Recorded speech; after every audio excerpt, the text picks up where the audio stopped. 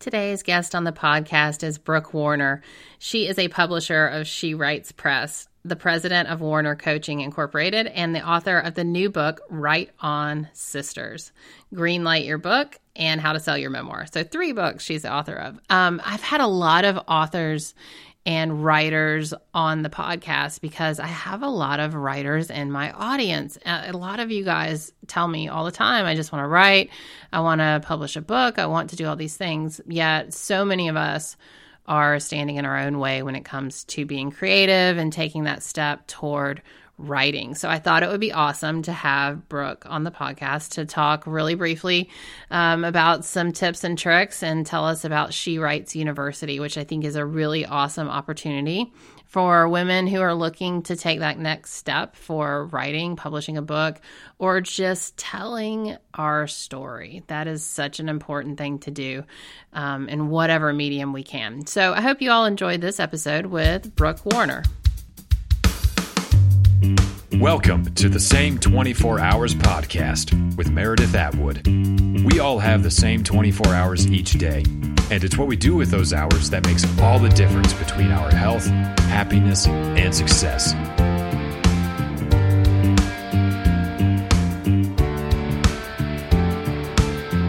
Hi, everybody. Welcome to another episode of the Same 24 Hours podcast. I'm your host, Meredith Atwood. Today's guest is Brooke Warner. Hi, Brooke. Hey, Meredith. How are you doing? I am great. Happy to be here. Awesome. So I was really excited to connect with you because I actually have a lot of women who listen to the podcast, but who are also writers or wanting to be writers. And, I think everyone has a story to tell. And so I love what you're doing. And so just wanted to have you on and tell all of my listeners about what you can offer. And I just think it's so awesome. So let's back up a little bit and talk about your background and kind of how you got interested in writing. I actually come out of the publishing industry. So even though I just wrote my 3rd standalone book and I have a couple of other co-authored books, I don't come to writing from being a writer, actually. And so I have 20 years in the book publishing industry. And it was in 2012 when I started She Writes Press that I decided I wanted to write a book. And the main reason was because I had been working with writers for 12 years at that point, and I was coaching writers and I was striking out on my own. And I realized I wanted to have the experience. I wanted to feel firsthand what it felt like to go through what they were going through. And ever since then, I've had more to say. I sometimes think after writing your first book, that can happen. Yes. So what did you learn? So you were in the publishing industry, you were coaching writers, and then what did you learn about writing your own book? Like, what was the big revelation that you're like, oh my gosh, this is a little different than I thought? Totally. The biggest revelation was that I needed the same kind of support that writers were seeking out from me. I needed accountability. It was harder than I thought it would be. I had thought it would be a challenge. It's not like I was like, oh, I'll just breeze into this and it will be an easy thing. But a lot of demons come up. A lot of self-doubt, does this doesn't sound as good on the page as it does in my head.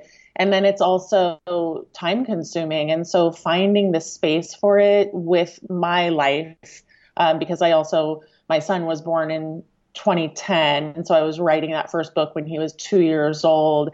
And, a lot of people are struggling with time, whether they have kids or aging parents or big jobs. No matter what, there's always things that are pressing for our time. And sometimes writing can take a back burner to other seemingly more important things.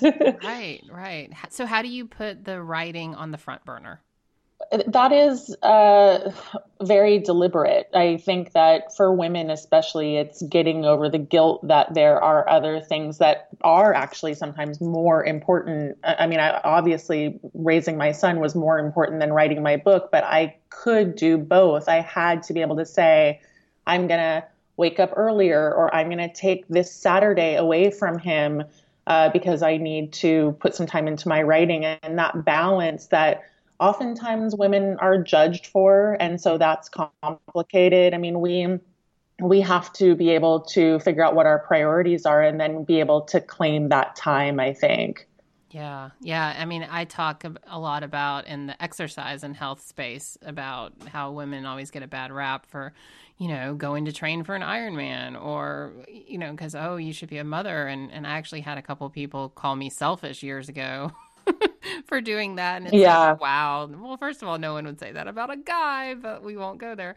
But yeah, learning to prioritize what's important to us when we've got kids or big jobs, like you said. I mean, that's a real struggle. So how do you help women sort of get out of their own way with this? That is the biggest thing. It's getting out of your own way. I think there is no one I know who doesn't struggle with guilt issues if they have little kids that they're raising. I think the same is true for lots of women, though. I mean, I work with a lot of older women, and the baggage that we bring to our writing is pretty intense. There's a lot of historic messaging that we have. A lot of people are struggling with, you shouldn't be telling this story. This isn't yours to tell. This is airing your dirty laundry. Who do you think you are? I mean, there's just so many things that plague us.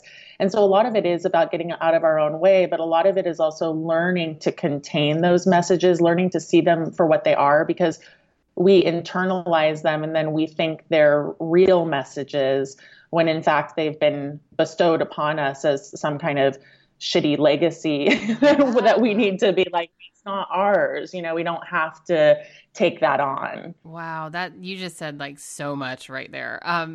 The thing about this is not my story to tell. I mean, I imagine that comes up a lot, and I've experienced it with my most recent book. Going through that process while I was writing it, because you said it's a hard process. You learn about yourself and the demons that come up. But let's go back to that. This is not my story to tell. Like how I know that ties in nicely with what like the course you've got going on right now with She Writes University. So I definitely want to talk about that. But let's talk about how this is not my story to tell. How does that theme come up? Mm-hmm.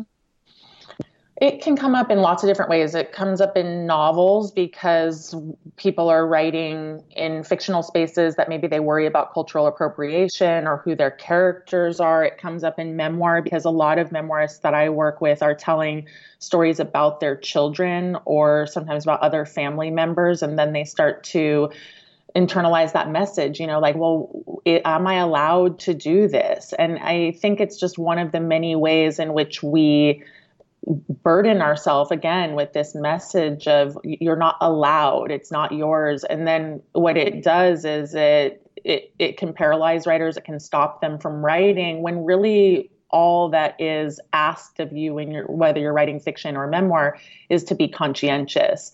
You need to, if for instance, if you're writing about your kids and they're old enough, maybe you talk to them a little bit about it. Maybe there are things that you need to shield from the reader. So there are real questions about it, but I think women, they beat themselves up, and that's a whole different paradigm. That's beyond writing, right? Right. Yeah. So what is the green light revolution? The green light revolution is this idea that many creative artists are and need to be greenlighters, meaning that they say yes to their own creative impulses, their own creative visions.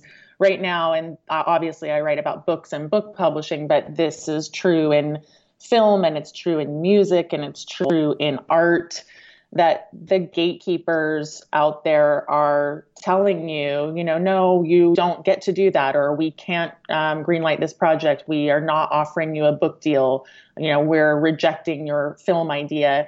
And greenlighters are people who are saying, well, that's okay. We don't need a green light. We don't need a gatekeeper. Excuse me. We're going to do it anyway. Right. And so there's a whole revolution of people who are they're subsidizing their own work in some capacity because they believe in what they're doing and they're getting their work out into the world. I like it. So tell us about your latest book. My latest book is called Write On Sisters, and it is a lot about what we've talked about. I mean, it's a lot about conditioning. It's the historic and the social and the economic and the psychological conditioning that women face that, and I say this in the book, it's not that men don't face these things, they just face them in their coping mechanisms are a little bit better and they don't face the challenges in the same way. Mm-hmm. And so that women face these challenges to the writing process and then furthermore to the publishing process. And I try to basically lay the groundwork to say, look, at these things exist and knowing about them ought to be helpful. And then the whole second part of the book is really championing women to move forward, to be courageous, to get their words on the page, to amplify their voices and to put their stories out into the world. Yeah. So what is the best advice you have for someone who desperately wants to write and has a story to tell, but they just feel like they, don't have the time or can't quite get moving? What is the first thing you have your clients or the people you work with do? Is there just a practical habit or action that someone can take to move this forward? Well, I think what you said is important, which is like once people contact me, right? Because I think the really important thing is to get an accountability partner. I mean, I can't go to the gym without a friend. I just don't go. And so it's a really similar kind of thing, like get someone who is going to write with you. It can be free if it's a friend or, someone that you meet online through a writing group. It could be that you pay someone like a coach. It could be that you take a class. But I realized like I was not able to write the pages that I needed to write if I didn't have a coach to submit my work to. So I think accountability is one really, really deep piece of it. Scheduling your time, people don't think about stuff like that. Yeah. People don't think about accountability with writing. I don't think. I mean, I haven't really thought about it as much as since I've started looking at She Writes. But I mean, that is such an important part if someone is struggling, because so many times we think writing is such an individual sport, but you need someone just like in any other area. And I think that's a great point. So, yeah. Yeah, it's a big deal. I mean, you mentioned the Ironman, it's like, well, what makes you go out and train for something? What is the impulse in you that wants to do something new? And I started taking piano actually late in life, just a couple of years ago. And I wouldn't practice if I didn't have a lesson to show up to. And I just think that's pretty normal human behavior. Yeah. So having these little touch points with a long-term goal, not saying this needs to be done in 2 months, give yourself a little bit of breathing space, but to do it incrementally over the course of, what's a normal period of time to finish a book, which could be anywhere from 1 to 5 years. Or 20 years. Yeah, and sometimes much longer. It shouldn't take you 20 years, though. That's kind of my point. I meet a lot of people who say, it took me a decade and it took me more than that. And I think that's because it's percolating for those people. They maybe are not quite ready. And then they also dither around a bit before they really buckle down and say, okay, I want to do this thing. Yeah, I'm at 2 years total from the start to the almost publication of my second book. And I mean, I can't imagine stretching it out beyond that. Like the 2 years good job. That's like my max. Yes. No way. I'm so done. It's a long time, yes, to be creatively with something. Yeah. Yeah. And it's so funny, the creative process. Maybe you can speak to this, but just the emotions you go through. You write one day and you're like, oh my gosh, this is going to change the entire world. This is amazing. And the next day it's total dog shit. You're like, this is the worst thing. Yes. Like I told it's my a cycle. editor, yeah, like my editor and I have we'll sign off our names and emails just with goofy things. And one day I was like, sincerely dog shit poop writer, because that was what it was. And she, we just joke that you have to recognize the truth of what those emotions are. And it's just, you're just tired of it, right? You can be tired of it. And it's a hard thing because it's hard to be discerning of your own work. I mean, those moments, those highs that you're just like, I'm in flow and this is amazing. And then sometimes your editor will come back and say, actually, this is not clear. I don't know what you're talking about. And then the crappiest stuff you write, sometimes they're like, this is brilliant. And, when you're writing a lot, you need outside readers to help you get grounded in what's true. Right. Right. And the truth is, you just need to be writing. You gotta be Yes, writing absolutely. all the time. And there's a time for sharing. I mean, there's a time when it needs to just be your process. You need to protect yourself. You need to just let yourself write. And then there's a season for sharing it, and there's a season for publishing it, and recognizing what those things are, because a lot of people sabotage themselves by sharing their work too soon and dealing with people criticizing them or nagging them. When are you going to be done? So there's just so much emotion, you said, right? It's like, it's not just the process of like, am I a good writer? It's also, am I exposing myself? Who else is being impacted by this? And there's a way in which women, usually we're caretaking other people. We're worried about what other people think. There's just so much in this process of writing and publishing beyond the goal of, oh, I have a book to write. Right. Right. And also knowing like what kind of platforms you can just go right on. I mean, a blog is a great example. No one expects really amazing stuff to come out of a blog anymore, I don't think. But it's different than like publishing on Medium or submitting your work to a magazine. And, I think you can put your stuff out journal style with a lot more forgiveness from people, at least your audience, than you can. Yeah, and it's a great place to test your ideas. And I read the blogs and posts of people that I like, and I don't expect it to be as polished. And Right. Yet that way that people put out their stuff, because if you have 2, 3, 5 years between books that you're writing, you need to have another medium for people to hear what you have to say. So let's talk a little bit about She Writes University. What is this and how can people take part in it? She Writes University is something that we launched 3 years ago, and this is the third time we're doing it. And we're bringing in really high-level, exciting teachers, published authors, and people who are teaching on all kinds of subjects: fiction, memoir, how to pitch your stuff to agents. And basically, because of what She Writes is, which is a platform for women writers, we have historically offered classes, but we decided that doing it in a way that is, 7 or 8 teachers all in a row, that we could bundle the classes for a pretty good deal to students, would just be an exciting way to, more than anything, just an offering to our base, our She Writes base. And so this year we have Lisa C. and Taylor Jenkins Reid and Kelly Corrigan, Vanessa Waugh. So there's just some exciting teachers, and we're in the middle of it. We're actually about to have our third class. So if people want to check it out, they can look at shewritesuniversity.com. Very awesome.